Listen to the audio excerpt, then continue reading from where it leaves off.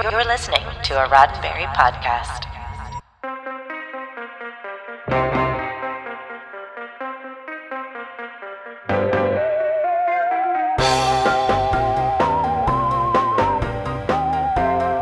Billed as the most amazing science fiction ever conceived, today's topic hit the silver screen 56 years ago. To use another of the film's taglines, you've never been here before.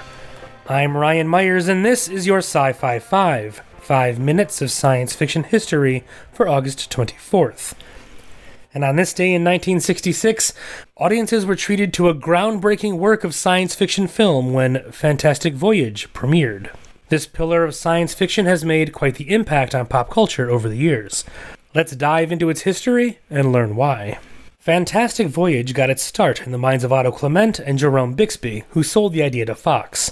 When Fox greenlit the picture, they proclaimed it the most expensive science fiction film ever made, and with good reason.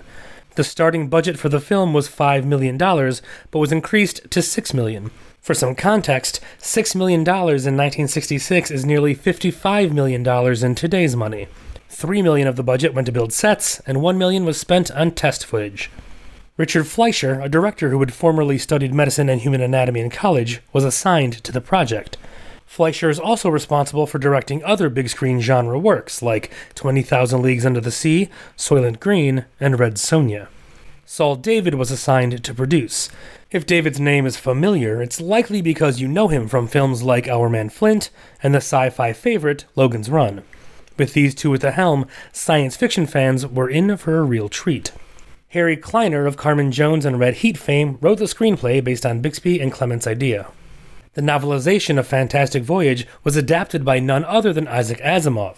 It took some convincing to get Asimov on board. When originally approached, Asimov declined the project, saying it was, quote, beneath my dignity, unquote. Bantam Books persisted and finally convinced Asimov to read the screenplay. Upon reading, he agreed. Because the novelization of Fantastic Voyage was released 6 months prior to the film, many erroneously believed that the film was based on Asimov's book. How did the film do with critics, and who comprised the cast?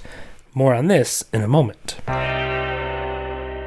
From the people that brought you Star Trek and practically invented fandom comes the Fanatics Podcast. Talking to your favorite celebrities about their favorite obsessions. Hey, I'm Michael C. Hall. I'm Clancy Brown. I'm Jamie Chung. I'm Jackie Zabrowski. Hi, I'm Deborah Ann Wool, and I'm a fanatic for Dungeons & Dragons. Michael Jordan videos. K-pop. 90s nostalgia. Ghost stories. Harry Potter. 80s horror posters. Ford Broncos. And I'm right, and you're wrong. Fanatics, dropping every Thursday. Fantastic Voyage has a great leading cast, comprised of Stephen Boyd as American intelligence agent Grant, Raquel Welch as surgeon's assistant Cora, and Arthur Kennedy as Dr. Peter Duvall, the surgeon who will operate on Dr. Jan Bennis, a scientist who's been spying behind the Iron Curtain for the United States, played by Jean Delval. The film boasts a classic sci-fi roster that has early appearances for many of fan-favorite performers. Halloween's Donald Pleasance plays the treacherous medical chief Dr. Michaels. The Amityville Horror's James Brolin plays the technician, and Star Trek's James Doohan, aka Montgomery Scott, has an uncredited role as a hypothermia technician, Dr. Sawyer. While Fantastic Voyage itself is a fun watch for genre fans, it's made even more fun by these early appearances.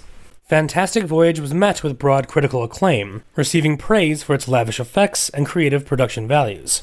It was nominated for 5 Academy Awards that year, winning 2 for art direction and special effects.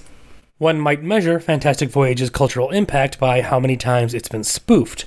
Works like Doctor Who, Inner Space, Osmosis Jones, and even animated series like Rugrats, The Magic School Bus, and Captain Planet have all done their own variation on the film's main idea, entering a person's body via a miniaturized submarine, not to mention its own cartoon adaptation. So, would you like to come along and ride on a Fantastic Voyage? Give this classic of science fiction a try. You'll be glad you did. This has been 5 minutes of science fiction history, your daily Sci-Fi 5 for August 24th. Sci-Fi 5 is produced by Roddenberry Entertainment.